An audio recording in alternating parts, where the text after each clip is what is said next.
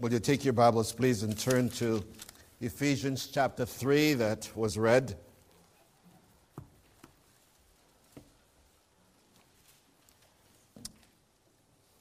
Next Sunday, Lord's willing, will be our Thanksgiving message.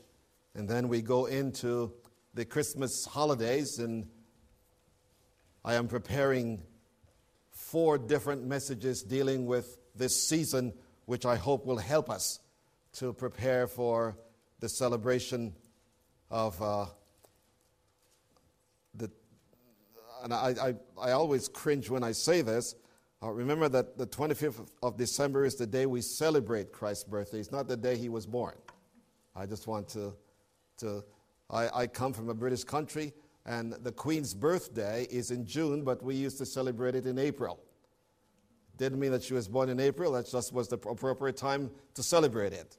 So I want to say that the 25th is the day that has been chosen, but it is not the day, because you have some people that will say, you say Jesus was born on the 25th, and then they go into a long tirade of history. And I want to say, last year Lois and I were at our grandchildren's for the celebration of Christmas, and so we sat around to read the Christmas story, and James asked LJ if he would read the Christmas story, and he said, do I have to? And so James says, yes, we're going to pray first. He said, can't we open the presents first and then pray afterwards? I love that, see? And we are affected by that. I went into Walmart this past week, and I was just surrounded with Christmas music, Christmas wrappings, Christmas, and I thought, my word, it's not even Thanksgiving.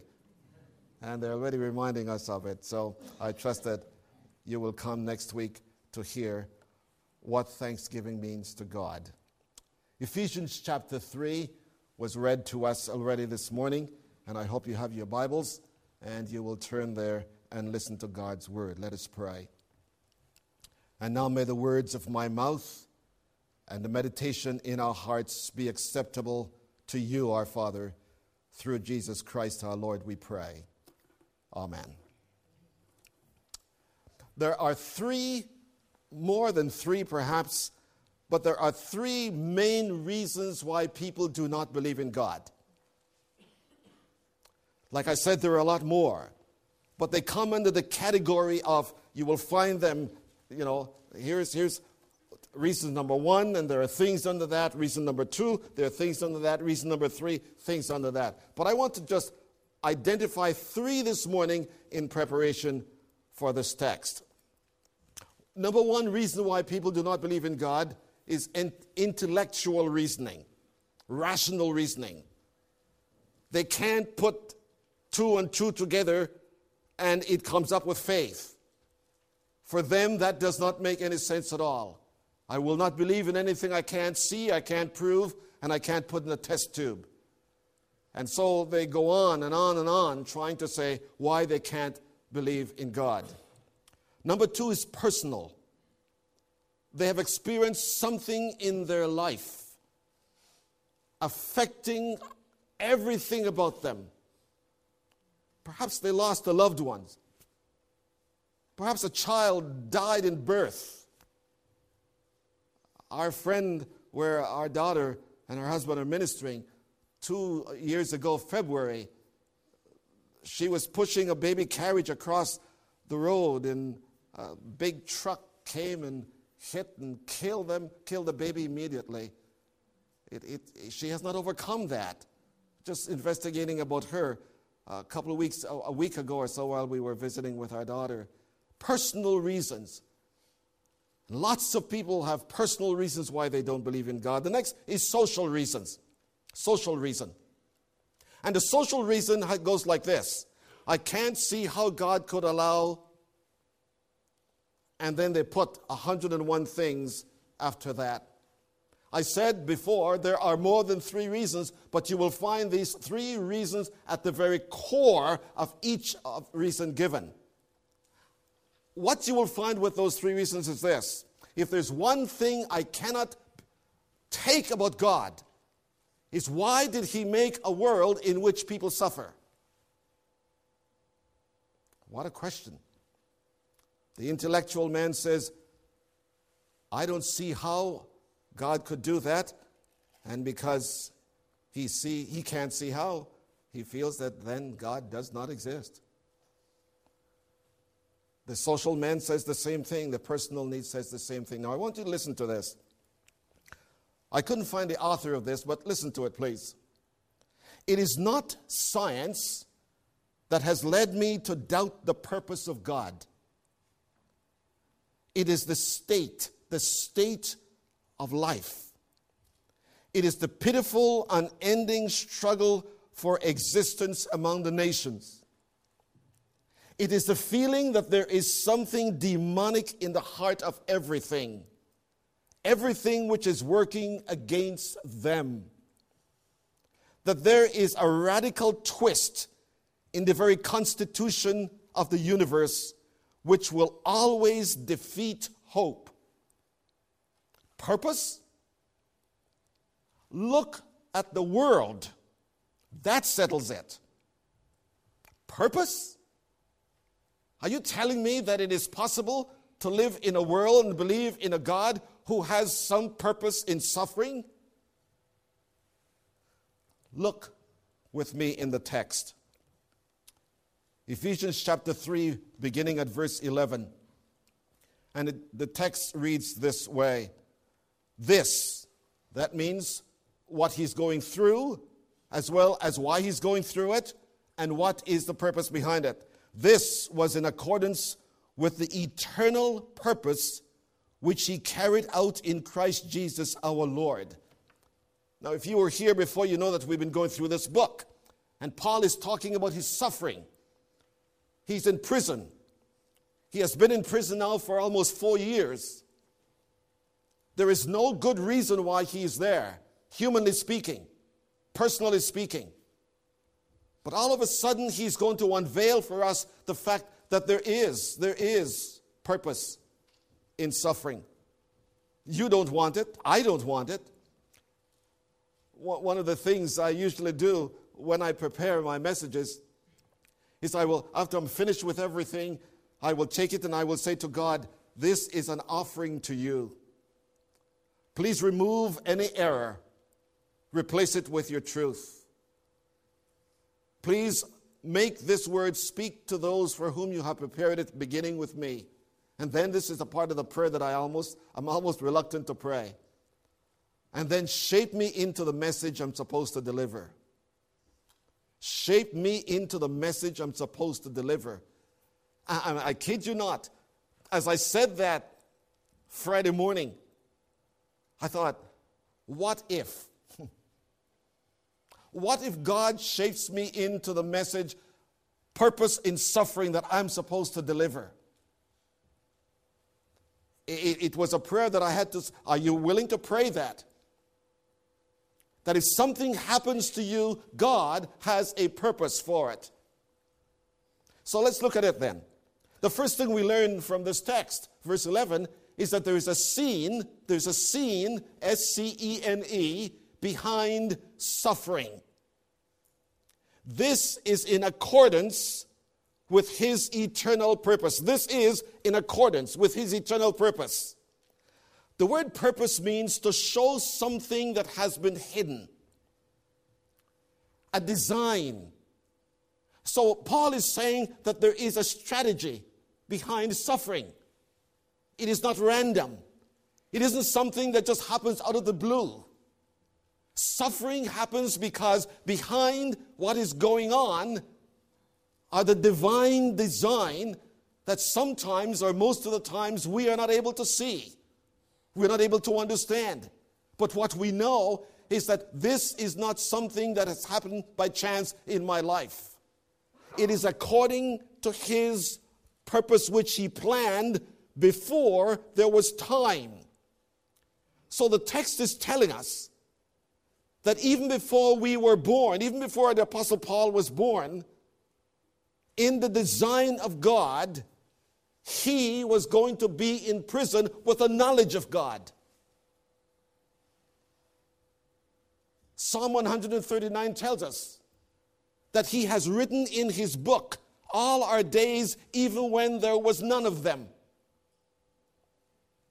And so here Paul is saying that there is a divine hand, there's the divine mind behind what's going on in my life. Acts chapter 15 verse 18 says this, known unto God are all his works from the beginning of time. Known unto God are all his works from the beginning of time. Therefore, what he's saying, that while he was sitting there for 4 years, God was not saying, I wonder what I'm going to do. God was not saying, oh, look at what those people are doing to Paul. No, nothing in your life or mine, my friends, takes God by surprise. Nothing happens to you or to me that we have to wonder if God took a vacation when it relates to me. I can't explain that all to you, but I'm going to tell you what.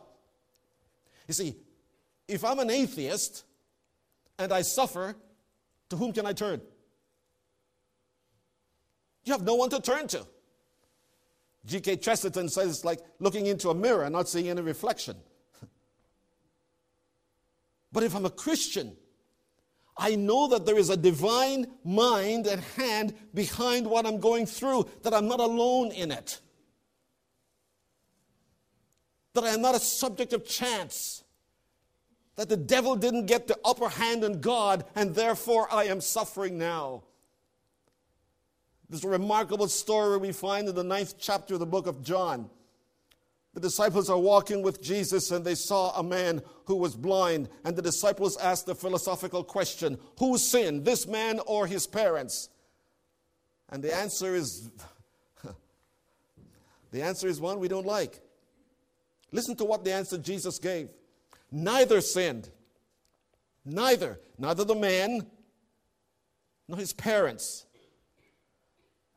And if I had time, I'd go into this whole business of what you get in this life is because of what you did in previous life. It's a tragedy, isn't it?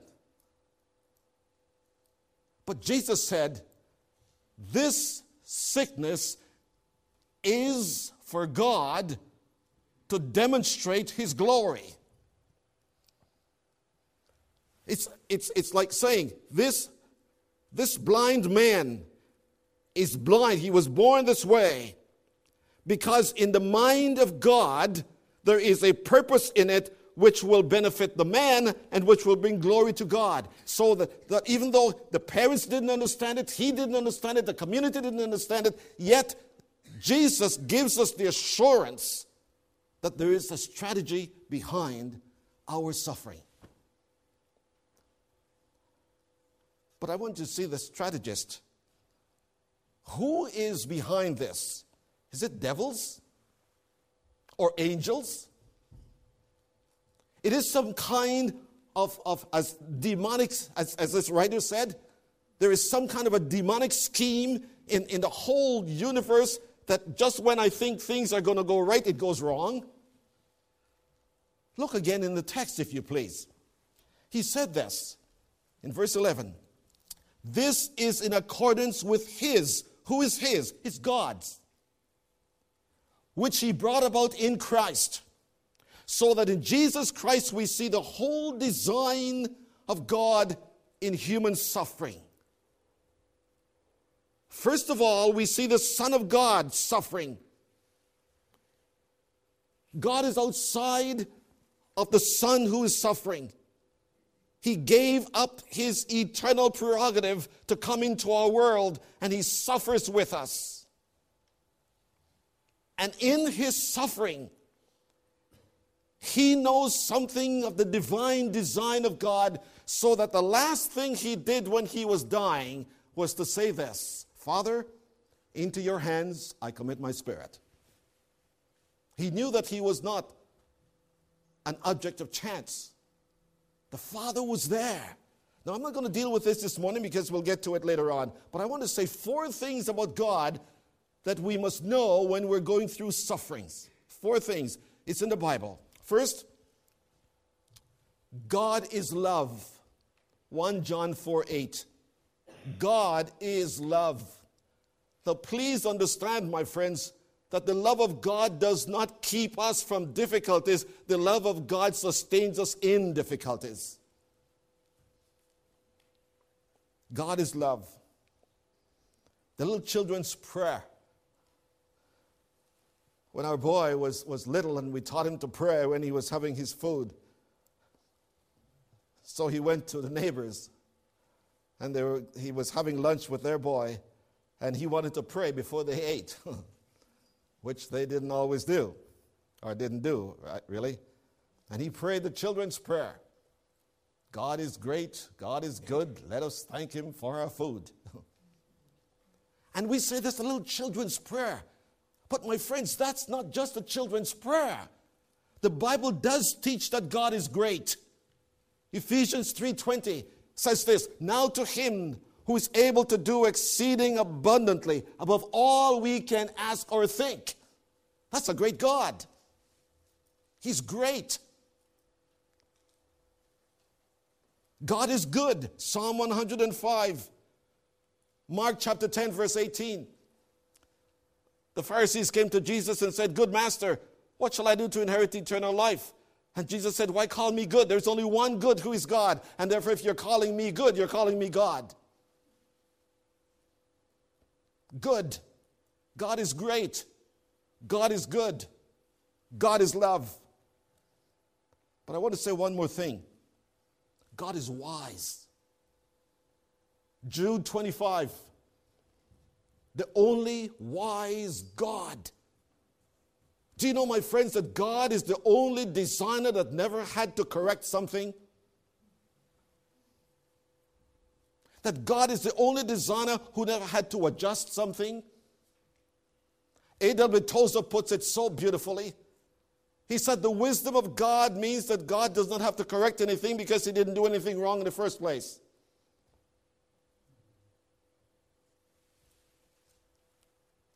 That's the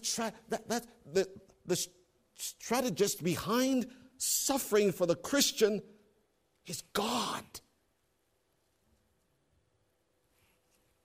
The strategist in the suffering of the Christians is Jesus Christ. And so in the Father and in the Son, we have the designer of the things we go through, using them as well as doing them. And so the scene behind suffering is a strategy of God, and God himself and the Son, the strategist. Secondly, a sanctuary for sufferers. A sanctuary for sufferers. How do people deal with suffering?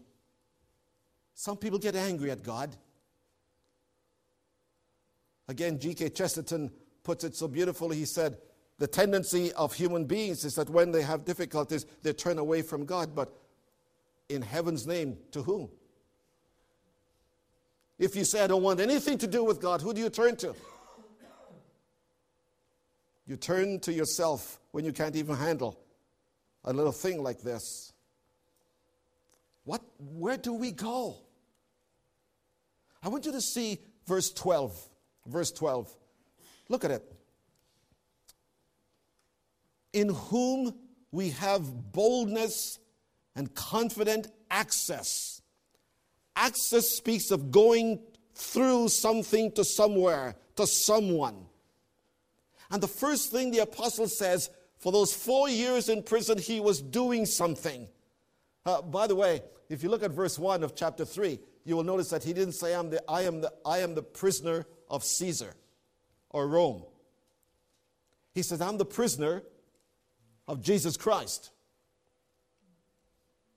Who has me here? I am under his spell. I am under his authority. I am sustained by his power, by his grace. I'm a prisoner of Christ. And when I'm a prisoner of Christ, my friends, I am supplied with all that is needed to stay 4 years in jail. I'm saying that standing here. I hope I can say it if I had to do it in reality. The facility of communication. It means that we have the privilege,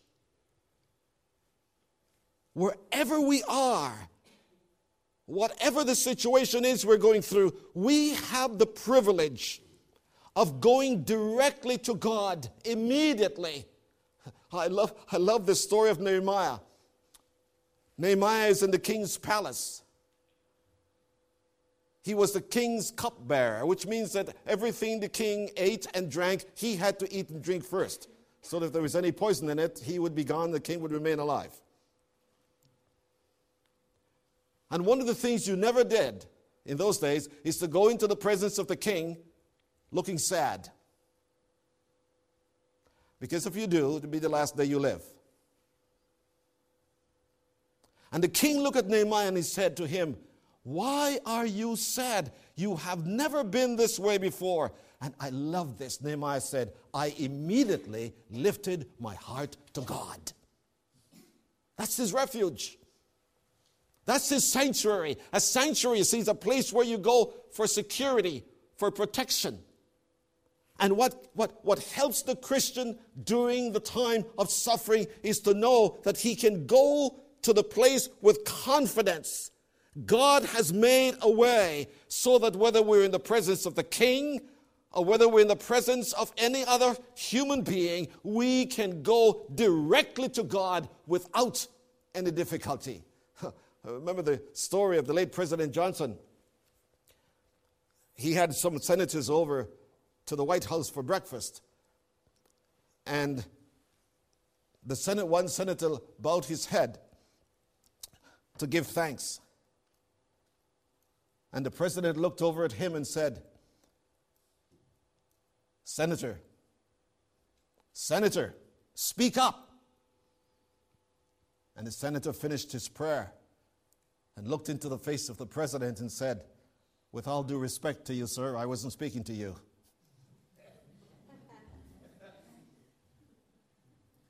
The access you and I have on the highway, in the classroom, at home, whatever the situation is, we have access. Let us come boldly to the throne of grace. Listen to Ephesians chapter 2 and verse 18. I love this. Ephesians 2 and 18.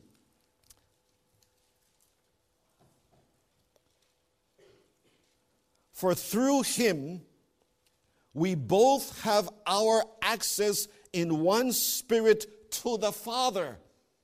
You remember what Jesus teaching his disciples to pray when they pray? How do you pray? Begin by saying, "Our Father."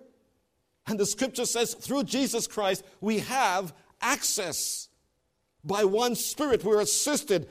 Romans 8:26 says, when we don't know how to pray, the Holy Spirit comes and makes intercessions for us with groanings which cannot be uttered. And because the Spirit knows the mind of the Father, and the Father knows the mind of the Spirit, when He prays, God prays in you and in me. What a wonder. Access by prayer to God. Look, if you please, in Hebrews chapter 4. Well, I said that before. I gave you that before. Let us come boldly to the throne of grace that we may obtain mercy and find grace to help in time of need. In time of need. And oh, my friends, which of us in this place is not needy this morning? One way or another, like I said, if we're not needy, we know someone who is. If we're not needy, let us thank God that we're free from any pressures right now, because believe me, we live in a fallen world. It will come. It will come. And so there we have the felicity of prayer, the facility of prayer. But I want you to see the tenacity of conviction. Look at how we go to God. When I think I was telling someone else this week, when I was in college and I was in class studying Introduction to Clinical Counseling. I remember the professor was telling us about being free with God, and he asked for some examples of what it means to be free. And I'll never forget, this girl said, "I am so free with God I can even swear at him." Wow. No, my friends, freedom is not freedom to do what I want. The boldness is not that we go saying to God, "Please listen to me now." Boldness means without inhibition. We can go to God with simplicity. I love the little girl praying. And she was saying, A, B, C, D, E, F, G, H, I. And Father said, what are you doing? And she said, I'm praying. And he said, you're just repeating the alphabet. She said, yeah, but God knows how to put all the letters together and make them words and know what I want. Tenacity of faith. The conviction that because of my relationship with Christ, even when I do not see answers as I want them, God does hear me. Because I have access to Him, and the grounds on which I come is not to tell God what I think He ought to do. I found myself doing this past week. I found myself praying, and I said to God, I did, Lord, please do this because of it. And I said, Winston, just a minute. Are you praying to inform God?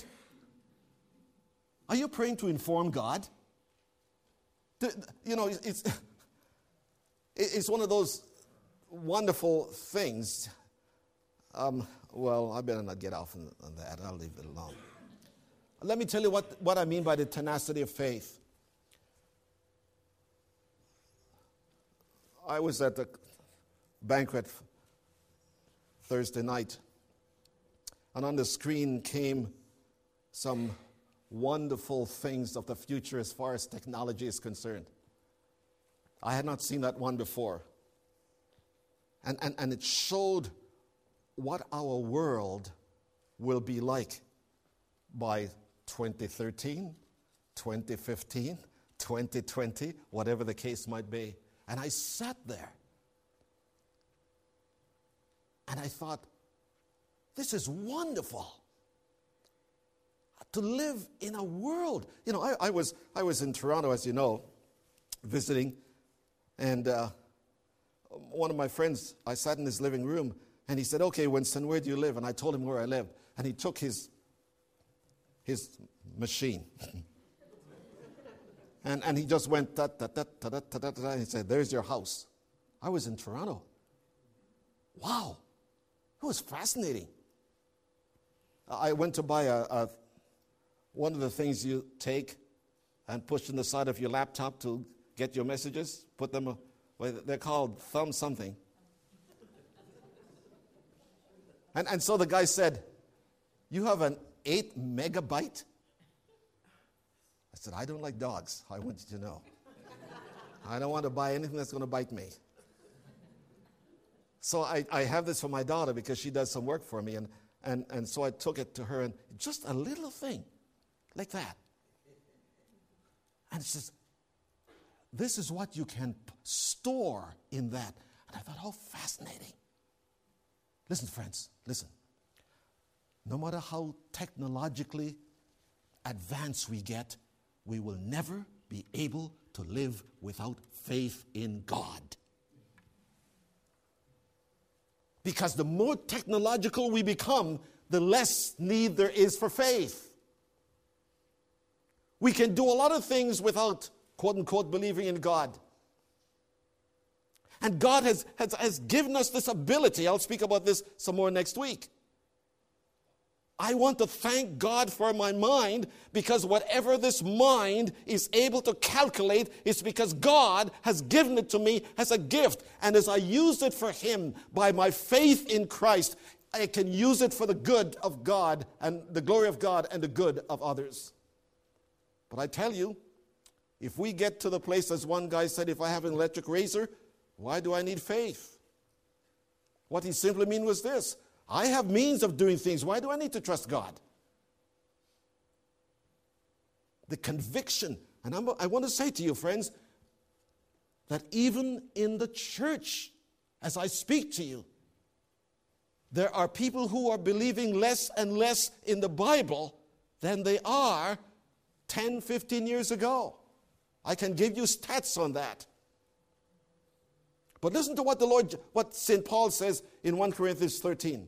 Now there abide faith and hope and love. the three qualities that we need to live and to live with one another and to live with hope is faith and hope and love. And we can have all the technology, and I'm fascinated by them. But let us remember, friends, that when it comes to our relationship with God, it's not technology, it's relationship. It's relationship. The tenacity of faith. We don't believe less and less in Christ because we know more and more technologically. Hebrews chapter 10 and verse 19. Listen to what this text reads. Fascinating verse of Scripture. Hebrews 10 and 19 reads this way. Therefore, brethren, since we have confidence to enter the holy place, that is where God is, by the blood of Jesus. I don't have any claim upon God, but what His Son has done for me. That's why we pray in Jesus' name. We don't use Jesus' name as a kind of a magic thing. It is the one who gives us access to the Father, and we go to Him and we can take to Him that which is our burden. Well, thirdly, the servitude of suffering. Suffering becomes a servant for the Apostle Paul. Now look at verse 13 of our text. Imagine this. 4 years in prison. The Ephesians are enjoying life to the fullest. Paul is in prison, and so he writes in verse 13, therefore, I ask you not to faint or lose heart because of my tribulations on your behalf, for they are your glory. You get that? Look, first of all, the sufferer becomes the encourager. Here's Paul now, 4 years in prison. The Ephesians are hearing about his suffering, and they are really saddened by it. And Paul said, don't get sad. Let me tell you what I have been doing. What I've been doing when in prison. Let me quickly take you there. Go to 2 Corinthians chapter 7. Quickly. And I'll try to wrap this up. 2 Corinthians chapter 7.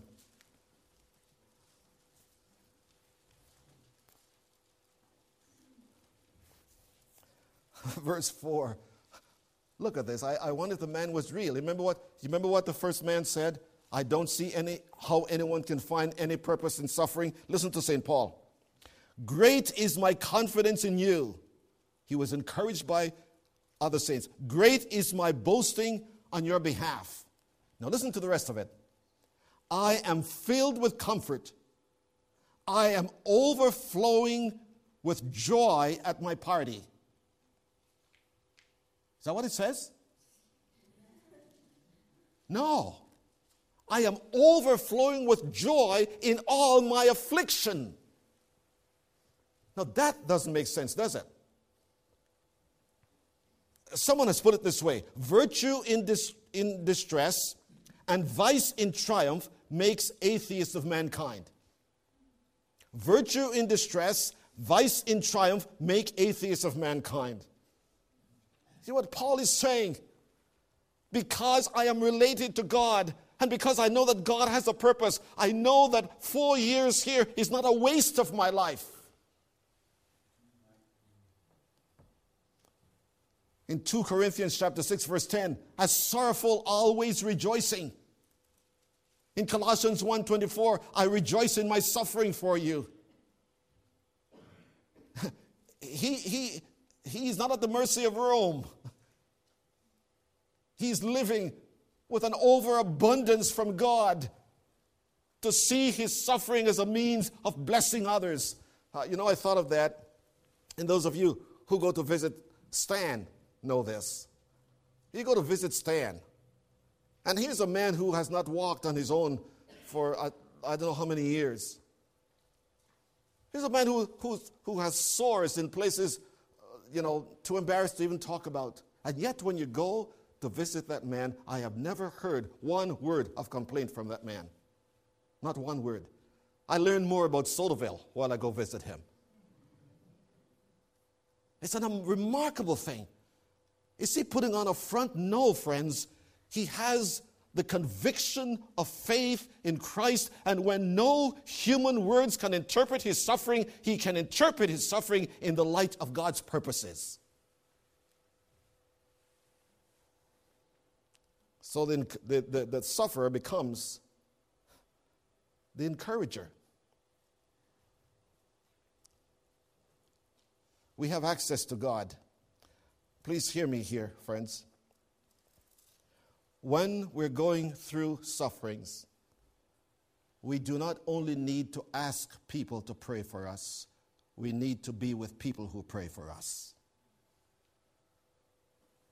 That's what Paul is saying. I want you to know what it means not only to have you pray, and we shall see this later on, but he's able to encourage them from where he is in prison. Says, don't lose heart, don't give up. Don't think that I'm going through this and I need pity. I'm not even pitying myself. He's not focused on his circumstances. His focus is upon the purposes of God. And you and I need to learn that. I say you and I, not you and I. You know, I keep thinking of this. You know that our son has the opportunity to go to Cambodia or to the Dominican Republic. And if you know anything about Cambodia, you choose the Dominican Republic. And I had to ask myself and answer the question, do you think that what happens in Cambodia couldn't happen in the Dominican Republic? I remember when I was in Jamaica, I was there speaking for 2 weeks. And they had a riot there, and the planes were grounded, and I thought, what am I going to do? And I mean, the biggest thing for me was getting out of that place. I couldn't think that God had me there for any purpose. But he did. He did. Paul was availing himself of access to God in his suffering so that he could encourage others in spite of what he was going through. And that's what we need to do, friends. That's what we need to do. Lastly, the sufferer becomes the educator. For they are your glory. What I am going through will benefit you. I thought of this again. Can you believe that my suffering has benefits for somebody else? But that's what St. Paul said. That's what the Bible teaches. Many times we think only of ourselves. Why am I going through this? Why is this happening to me? And that's the wrong question, friends. It's the wrong question whether it comes from your lips or mine. The deepest question we need to ask is, Lord, what are your purposes behind what I am going through? Give me grace to endure it. Give me grace to interpret it. In 1956,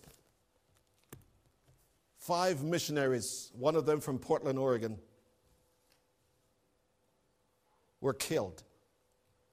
The world stopped. I wasn't a Christian at the time, but I remember hearing it. My sister was, and she had the radio station HCJB listening to the news when the word was given.